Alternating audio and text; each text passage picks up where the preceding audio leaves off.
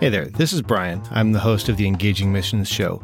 If you've found this show for the first time, I did want to take a second to let you know that this show is not currently in production. You're certainly welcome to check out all of the archives, but we don't have new episodes coming out at the moment.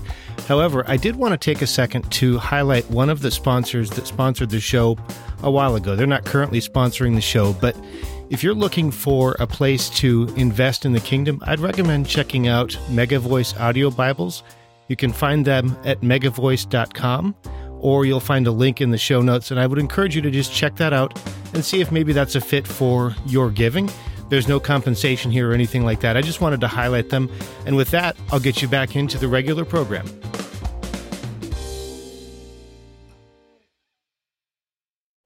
This is the Engaging Missions Show, episode 240. This week, we're talking with Ross Ramsey about getting started, surprise, and the role of obedience. I'm the beneficiary of invites, of people taking the initiative. Welcome to the Engaging Missions Show, where we are bringing missions home. Here's your host, Brian Ensminger. Thanks so much for stopping by, and welcome to the show. Our goal is to equip, challenge, and inspire you. And I do want to mention that this show is made possible in part by generous support from people like you. Visit engagingmissions.com/patron to learn more about how you can be involved. This week, we're going to talk about getting started and some of the challenges that go with that. We're going to talk about surprises in the church, and we're also going to talk about the incredible role of obedience. Before we do that, though, I do want to say welcome to Jacob, Silas, Kyle, Jeff, Manuel, Carissa, Justin, and Mary, who all recently liked the Engaging Missions Facebook page. It's great to have you, and thanks so much for connecting that way. I also want to say thanks for an iTunes review that I got from, and this isn't a real name, this is Country Chick 4. I don't actually have a real name right here, but I wanted to read it for you because I appreciate this review. It says, "This is a fantastic show that I've shared with all of my missions-minded friends. It is terrific, uplifting, thought-provoking, and interesting. I have been greatly blessed and benefited tremendously from listening to this podcast." So I don't have a real name, but Country Chick 4, if you're listening, thanks so much for that review.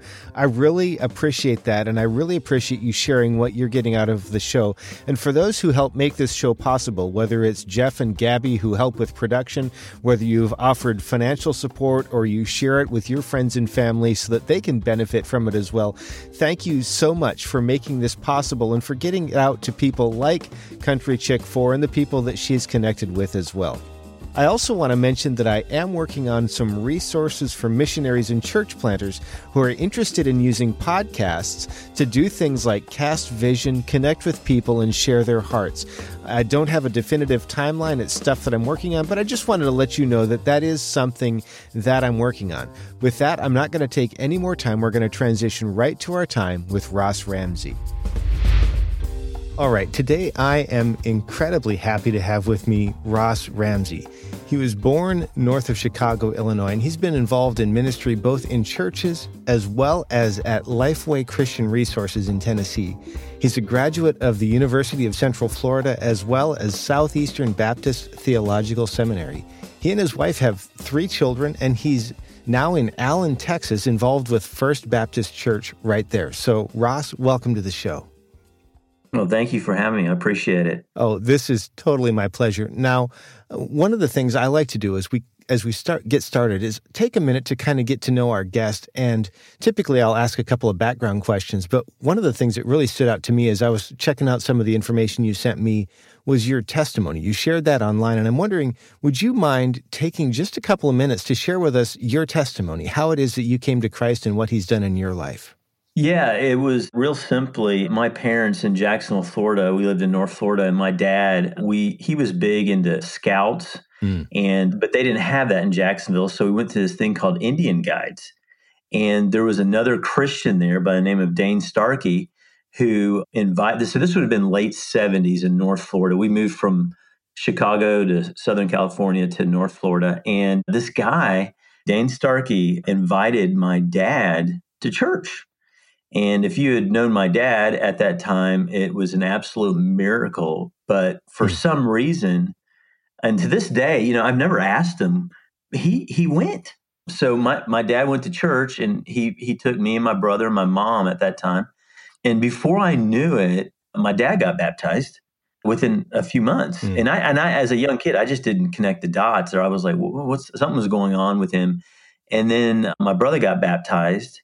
And not long after that, I came under the conviction of the Holy Spirit and just afraid of going to hell, to be quite honest with you. Mm. Our pastor preached hell quite a bit. And as a 9-year-old boy, that connected the dot for me. So I got saved in the early 80s. And so what was kind of interesting about it, though, is I was hearing the gospel at church, but my church never would call you to a decision. It was really strange. Hmm. And then one day, or one evening, I'll never forget, it was in 1981, a group from First Baptist Jacksonville, they had a deal where they were going to attempt to knock on every door in Jacksonville. Well, they got to my door in 1981, in the fall of 1981, and a guy knocked on the door and explained the gospel to me. And it was the first person ever had walked it through, and then called me to a decision. And I made a decision at a door in 1981. So anyway, and that will tie back into some of what I'm doing here in Allen. So, and then unfortunately, my parents didn't really know how to disciple, and that they kind of put it back onto the church, and so I kind of struggled for a number of years, and then kind of came back to the Lord in the my early 20s, and God kind of took it from there. So anyway, that's a quick 30,000 foot version of my testimony.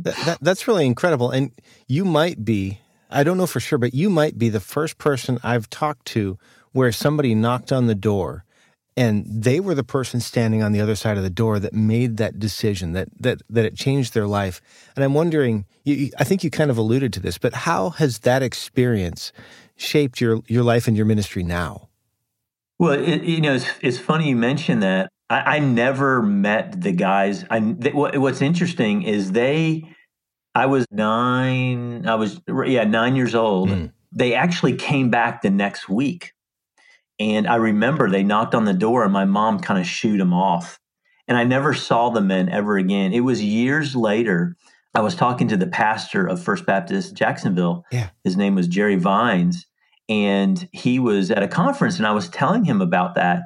And at any rate, he said that in the late 70s, I think it was the other pastor named Homer Lindsay, who they had a goal to knock on every single door in Jacksonville. Wow. I don't know if you know anything about Jacksonville, Florida. Jacksonville, Florida is one of the biggest cities in the world in terms of area. Well, that was a goal they had in 1978. They finally got to my house in 1981. Wow. And the crazy thing about that is that is one of the goals that our church has now, is to knock on every single door in Allen. And so I'm kind of paying it forward in a weird way. I never thought it would come full circle, but that's exactly what we're doing in our community. We're canvassing every home in our community. So yeah, it's shaped. And in a weird way, I never really connected that dot until about a year ago, that I was the byproduct of a door knocking ministry. Yeah. So, yeah, that's really incredible. And the other thing that really kind of stood out to me about your story was how a transition in your dad's life began to impact you, and that there wasn't just that invitation, but then that invitation, somebody else said to him, hey, do you want to come to church? And for whatever reason, he did. And that impacted more than just him. How do you suppose that God will continue to use the work that you're involved in now to do the same kind of thing for other people? Well, I mean, it's just, for me, it's just that simple. I'm the beneficiary of invites, of people taking the initiative, of a man inviting my dad to church. And if you had known my dad, again, if he was sitting here, he was not your church going type. I mean, he wasn't. That was the farthest thing from that. So I'm the beneficiary of a simple invite, and then I'm a beneficiary of another church going out of their way to go into my community. So, I mean, it just seems like the right thing to do. Yeah. I mean, so that's my, and the other thing is that's totally consistent with what Christ did. He was constantly initiating things. It was never a come and see. It was a go and tell. And so, I guess, and I never really put all that together, that I was, until these last couple of years, that, man, I was the product of that. But and it just occurred to me. I mean, in some form or fashion, that's exactly what I'm doing now. And I don't think it ever shaped me like consciously, like, oh, I have to go pay this forward. Sure. It's just how all the things ended up working out. So I don't know if that answers your question or not. But yeah, of course. It's really interesting to kind of dig into those things because I'm not the product of a door knocking ministry, and like I mentioned, I'm not sure that I've ever talked to someone who was. So this is a really intriguing conversation for me, and I'm wondering as you think about that, somebody cast a vision for people to go out and try and reach all of Jacksonville over the course of a few years. Now you're in a position where you are casting or continuing to carry vision for that in your city. Are you finding it difficult to call people into that ministry? How does that work itself out? That's a loaded question. Do I find it difficult? I didn't mean it to be loaded. Yes. No. Yes and no. I have found that let me back up. About 2 years ago, a year and 18 months, a little over 18 months ago, we started praying Luke 10:2. Okay. Which I don't know if Luke 10:2 says, Jesus says, pray to the Lord of the harvest that he'd send out send out laborers into the harvest. So we started praying that as a church, not really knowing what was at the end of it. It was kind of actually something we thought about during Easter. And so long story short, and I don't know if we'll get into it in this interview, but through the course of several months, we started initiating training. And what I did is I called every single person I knew in the church personally. Wow. And I invited them to this training. And what I found is that there was God prepared people who were waiting for this vision. And so those people were just the great encouragement. And so they were what I'd call early adopters. They really jumped on board the vision, and it was great. And then there was this later group that was pushed very hard back on this. This is like Jehovah's Witnesses or Hare Krishnas, or all the stereotypes. Yeah. And they pushed back really hard on that. And some of them came around just over a period of time. Word got out. They started hearing the stories about what God was doing in the harvest. And so the stories drew them in. And then there's this last group, which I will never give up on, but they're extremely resistant to what we're doing. And that's been very hard for me because the longer I'm in this, the harder it is for me to understand why they won't do it. And so I've had to really, it's been a real hard, how do I put this? I've learned to love these people and know that no amount of arm twisting or looking at them and calling them bad Christians it's just something of work that God has to do to call them in, and we'll be here ready to equip them and help them walk through that. And some of these are my friends. And that's hard. That was really hard. So it was very difficult. In another sense, it wasn't, because there was God prepared people who were waiting for this. And so, but the longer we go into it, it is getting more and more difficult because we've kind of squeezed everything out of our church. And now we're having to go outside of our church to find other believers in the community who are interested in helping us. So. Yeah, so let's kind of camp there for just a second, because you just mentioned getting beyond your church, which I think is great, and I think that speaks to some of the things I've heard about you as far as being part of a pioneering church or an equipping church. But let's talk about, sometimes churches can be a bit territorial. Sometimes maybe they have a personality that they want to continue to maintain as an organization. How are you able to go into or go to another church or another pastor and begin casting that vision? Well, for starters, I don't talk church. I talk kingdom. Okay, good. And I'm like, hey, I'm about expanding the kingdom, and I don't care who gets credit for it. I don't care where these people land. I just want to get the gospel out as fast as we possibly can. And so some people buy into that vision very quickly. The other thing was, to be quite honest with you, when we started this, and I don't know if we'll get into this, but how it got started was a real work of God. When we started this, to be really just candid with you, all we were thinking about was our church. I got to be very honest with you. Yeah. I wasn't thinking Collin County or the city of Allen or other churches. That was the farthest thing from my mind. That has actually been an evolution of what's happened. And so when we first started, we were just about, hey, we got to reach our community and we want them to come back to our church. That got jettisoned very quickly. Okay. Because God expanded our vision. And so when I talk to other pastors and other churches, and by the way, they're coming to me now, not to me, but every training we do now, I'd say the vast majority, I'd say half of the people in that room are from other churches. Wow. And so what I do is I basically tell them, this is not a way to numerically grow your church. If you're jumping into it for that reason, and I totally understand that, I want to set your expectations. This is about growing your people spiritually, bottom line. And we'll reach people. If we reach people, great. But this is about growing the body of Christ and maturating it.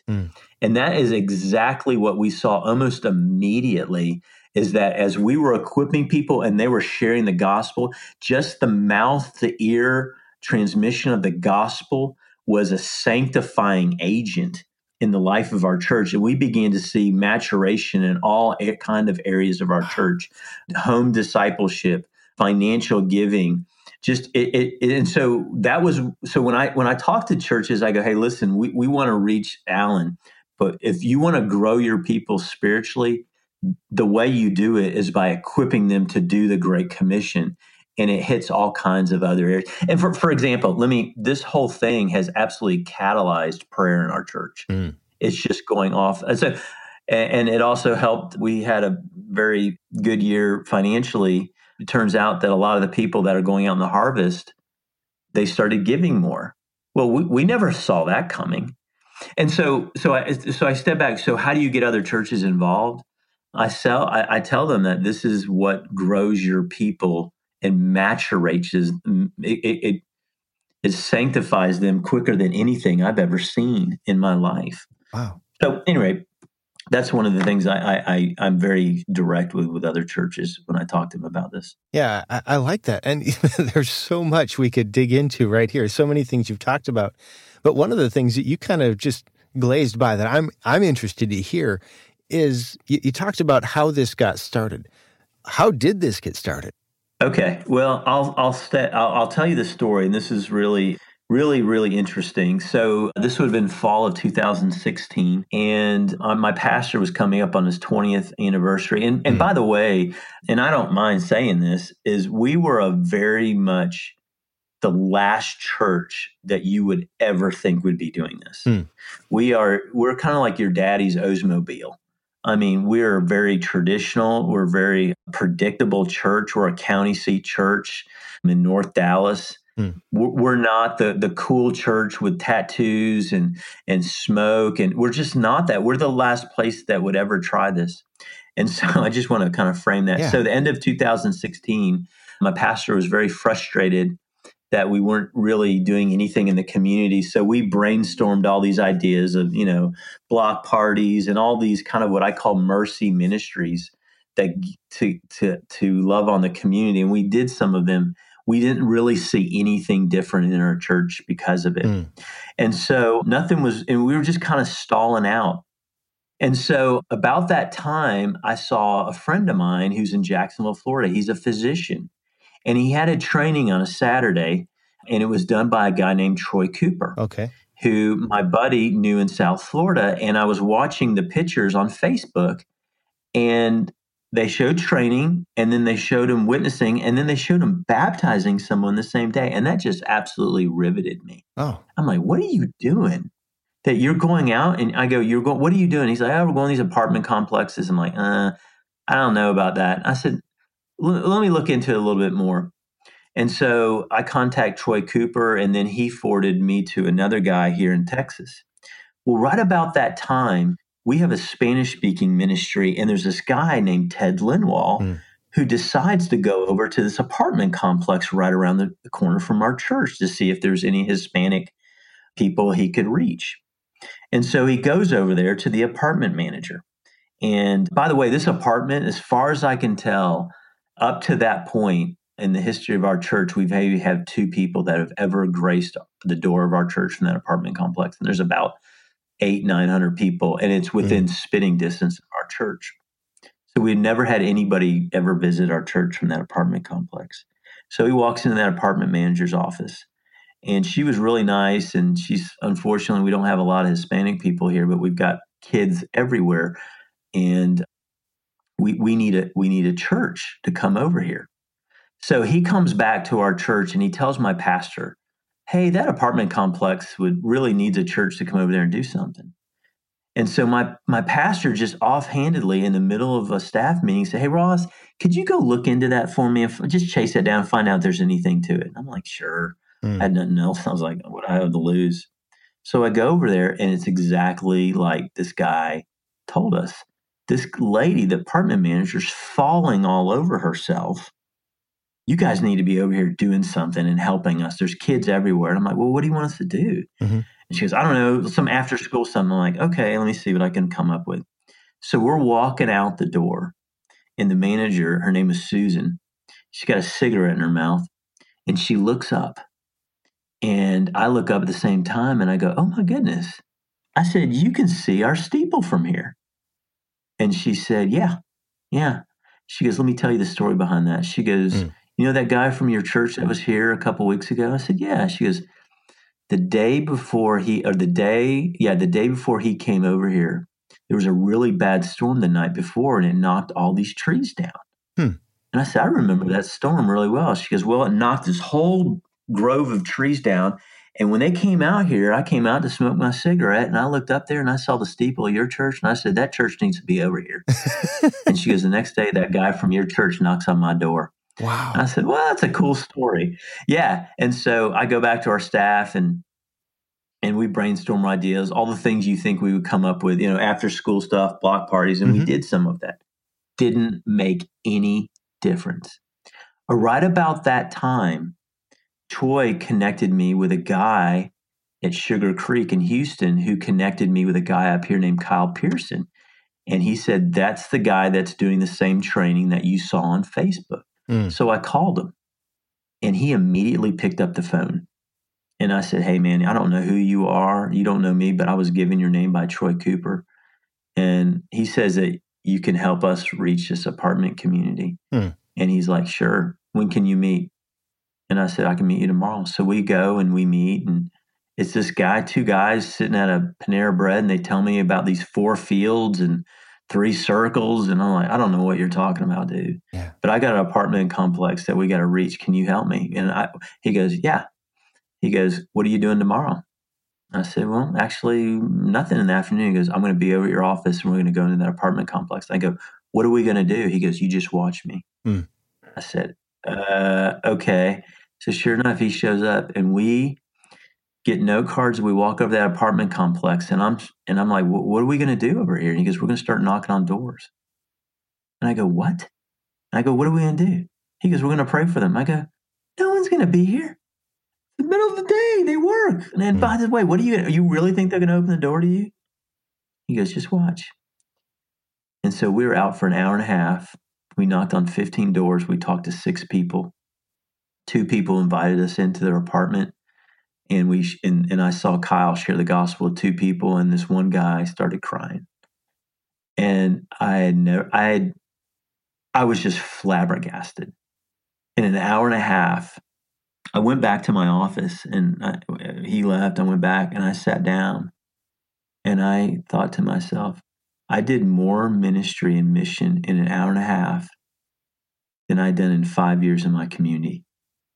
And I knew something was different. I knew something was wrong. I just was like, something's got to change. And so so I kept going out with Kyle, and I kept seeing the same thing, just crazy things. And a couple people ended up coming back to our church. And so long story short, we took this training that he was training me on, and we brought it to our church. It was a Saturday. And so I'd been in our church for 5 years. And so I cashed all my chips in, and I invited every leader I could to this training on Saturday, and I didn't think anybody would show up. And so that Saturday came, and 44 people showed up. Wow. Yeah, and I'm sitting there going, oh no, I don't know, like, what did I get myself into? And so we trained that morning, and I didn't tell any of them that we were going out to knock on doors. I didn't tell a soul. And I felt like, and so we get to the afternoon, and that's what we do in the training. We go out into the harvest. And I'm sitting there, and I get up in front of and now these are all VPs, supervisors giving their Saturday up. And I'll tie this up real quick. And so we go, and so we put them in groups of 3, and we go back to this apartment complex. And I could tell everybody in the room was pretty upset when they felt like they got a bait and switch. They were, and my pastor was in there, and he kind of knew what I was doing, but they all went out. We gave them assignments, and we went in groups of 3, and we modeled what to do at every door. And so we went out, and I went out with a team, and we had some interesting interactions. So we sent out about, I guess, maybe 17, 18 teams that day. And I come back to that room where we were training. We were going to be out for an hour and a half. I got back early, and I thought I was going to come back to a packed room of a lot of upset people. I come back to the room, and no one's in there. It's just me and the 2 other people I'm with. And I'm thinking, oh no, they all went home. And I was thinking, I don't know if I have a job tomorrow. And one by one, these teams start coming in, okay? And they're crying, they're laughing, they're high-fiving. I mean, a lot of these people didn't know who they were. I mean, this was just a real cross-section of our church. And then in about 4 or 5 minutes, there's about 6 people deep wanting to tell me stories about what happened in the harvest. Wow. And all I can tell you is the next hour each group reported, it was like a worship service. It was like an Acts 2 type awe. People were crying, laughing. 2 people got saved. A Muslim lady got saved. These people prayed for people. I mean, it was an incredible experience. And I'd never seen anything like it. God showed up. He showed up when we went out, and all these people experienced Christ, and every one of them had an incredible story. So that was Saturday. That Sunday, and I'll end this. That Sunday, I come to church.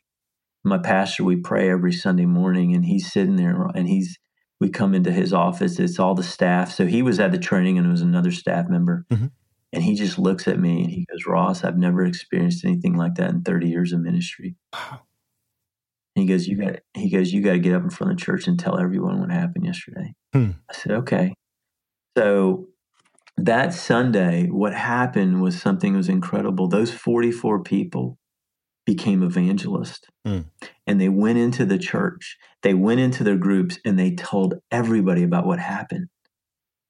And I mean, there was a buzz in our church that Sunday. Something was different. Yeah. Because all these people experienced Christ the day before in the harvest, and they went back in their groups. They're going, you won't believe what we did yesterday, and you won't believe what happened. And that was a year and a half ago, and it's just been an absolute ride since then. It's been an absolute crazy. It's just exponentially grown since then. But that was how it started. And it was just a lot of steps of faith, and God showed up. So anyway, I didn't want to get into all that, but I wanted you to know how it kind of got going here. So I actually appreciate you going into that and painting a picture, and partly because I would suspect that there's somebody listening right now who's thinking to themselves, I want that. Not trying to suppose that God would recreate an exact experience, but wanting that level of engagement for the people that they're connected with, wanting that kind of life in their church, wanting that kind of experience for themselves. If there's somebody who's in that boat, let's say they sat down for coffee with you, what would you say? Hey, go do this first. Yeah, the first thing I would do is pray. The second thing, I really would. I mean, it is a journey, and it's extremely radical what we did. And I got to be honest with you, a lot of people are like, well, let me say this much, because there's a lot of baggage attached to what we do. I mean, everyone's like, you knock on doors. Let me step back. our target was not the apartment complex. Our target was their sphere of influence. Okay. That's where we wanted them to go. We wanted them to go back to the relationships. The going into the community, as crazy as this sounds, that's where we get practice. That's how I sell it. That's where you build your competency. That's where you build your articulation. That's where that's just kind of our practice. But the beauty of it is where our practice is with real live people. What we're shooting for is the people that God's already placed around you. And that's what we did see very early on, people going back and to their families and sharing the gospel very quickly. But if I was sitting down with someone right now, and I've had this conversation dozens of times, the first thing I would tell them to do is I would say, find a place in your community that you haven't reached. I don't care, a neighborhood, an apartment complex. And then what we tell them, I go, okay, give me an afternoon, give me an hour and a half, and I want you to come with me and watch me. And so what I do is I model it for them. They've got to see it. You can't sit here and describe it or show it on a whiteboard. You have to go out and you have to experience it. And so I'd say, hey, would you be willing to go out in the harvest with me a few times? And if they're not willing to do that, I don't train them. I hate to say this sounds crass, but why would you train somebody who can't show just simple obedience in going into the harvest? And so one of the hurdles or whatever we do is you have to come into the harvest with me and you have to see it.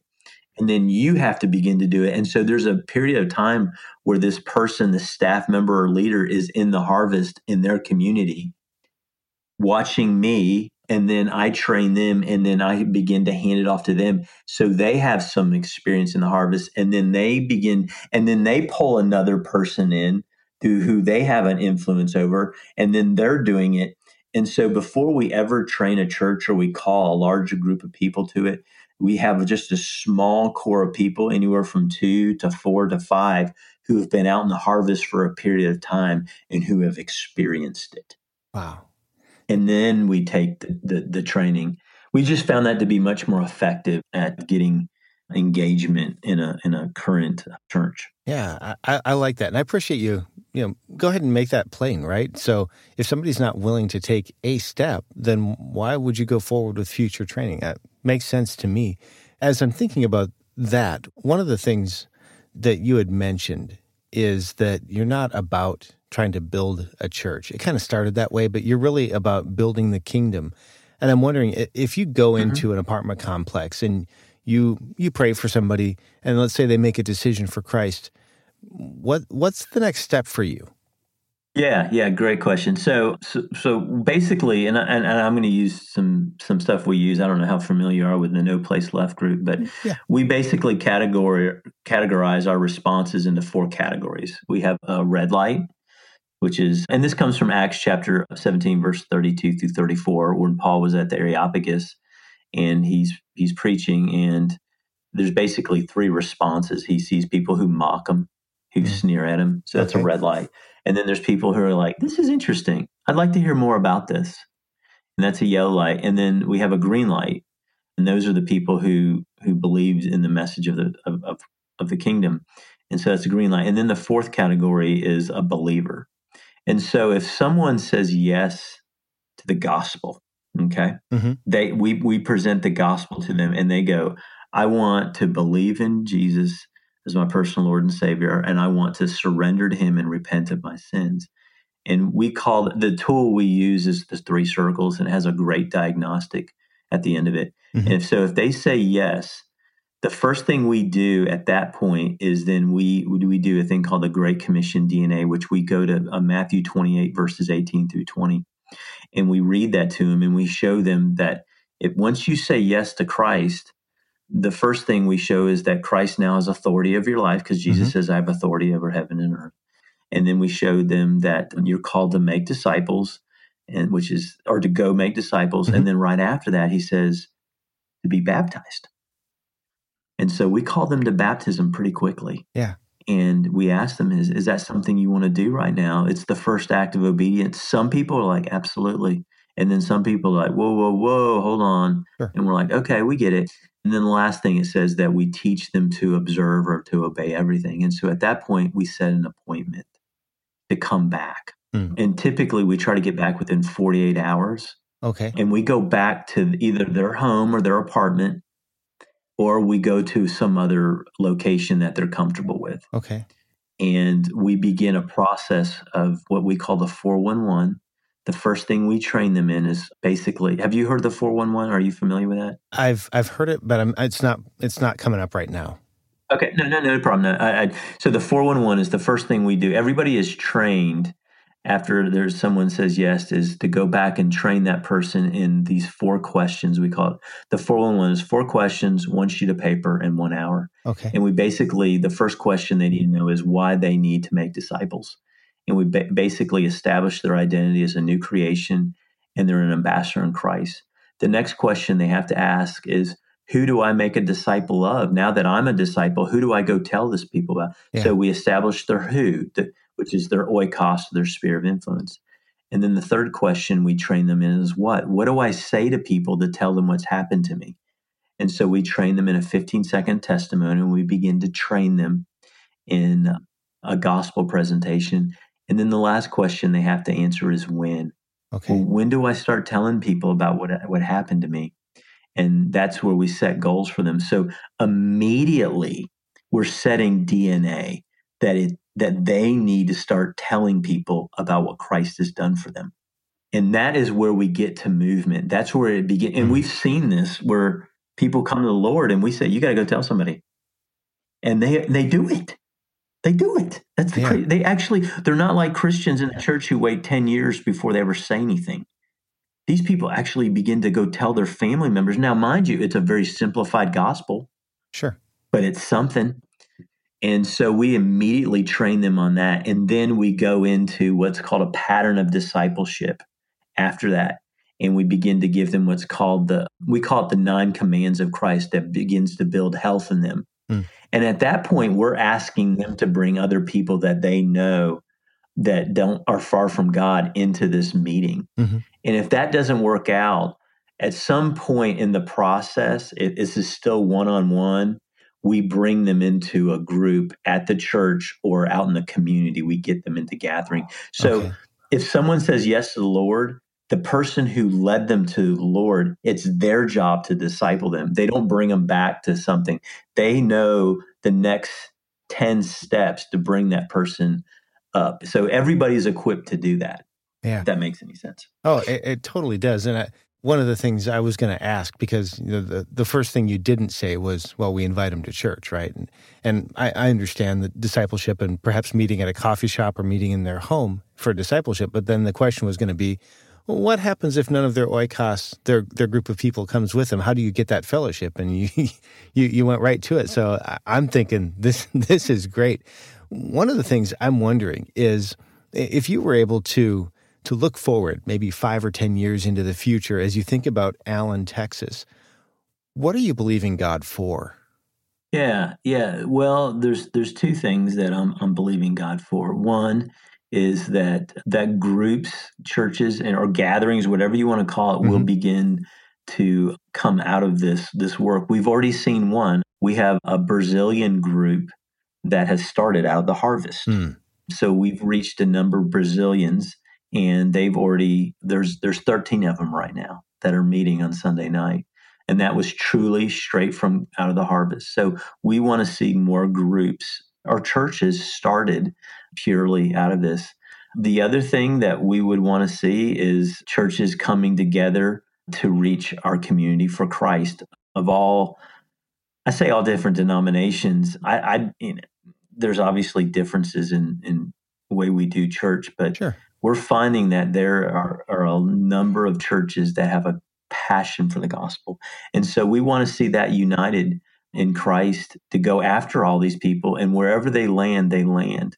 But to be honest with you, well, and then the other thing is we want to see some of these groups that have started that then make other groups. The other thing we're starting to see, which is incredibly gratifying, is people are feeling called to full-time ministry in missions overseas through this. So it becomes a pipeline to the nations. Yeah. So people go, well, I can do this here. well, why don't we go and do it overseas? And so we were starting to see a little bit of that begin to happen as it catalyzes your international mission and gets people into full-time ministry. I say full-time. They feel called to go overseas. So we're beginning to see some of that. I'll give you a perfect example. My daughter's leaving for Hungary on Wednesday with Cru. Okay. And yeah.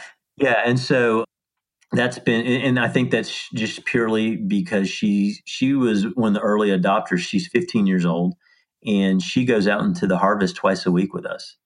And I've never, so so part of my answer is I do feel like there's some defined things I'd love to see God do, but at the same time, we're seeing him do things I just never anticipated. Yeah. I'm just going to keep being obedient, and I'm going to see what he does with all this. And so I'm just, and every week it's something new. I just like, wow, didn't think that was going to happen. So I'm looking forward to being surprised. Yeah, well, that's incredible. I appreciate you sharing that. And I appreciate your honesty because, sometimes looking back to maybe the 90s or the early 2000s, there was this real focus on having a vision and casting vision. And I don't want to say that's inappropriate, but I appreciate that a big part of your vision is just figuring out what God's done with what you've already done and then watching for that exciting stuff in the future. I really appreciate that because it speaks to me about that childlike faith that Jesus talked about. So I guess I don't want to put words in your mouth, but that's what I'm seeing, and I appreciate it. The only vision that we have, the only things that we want to find out where God's at work and join it. And that's all we want to do. I don't want to make anything up. I just want to go find out what he's doing and join him. And I don't know what that is, but I know it's outside of my church. The only other vision statement we have is that we want to knock on every single door in Allen with an opportunity to pray for these people and care for them. And if the opportunity presents themselves, we want to share the gospel. So that's kind of a tangible vision that we have is that. So it's scalable. Yeah. We know there's 26,000 homes in Allen, and we've knocked on, as of right now, we've knocked on close to 9,000 doors. Wow. And so, yeah, that's great. Yeah, it's crazy. My hope is to knock on every single one of these doors and pray for them. And whatever happens because of that and share the gospel, whatever is at the end of behind that, I am open to whatever God wants to do with that.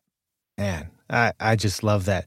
And speaking of prayer, as we draw this to close, I'm wondering, how can we best pray for you? Well,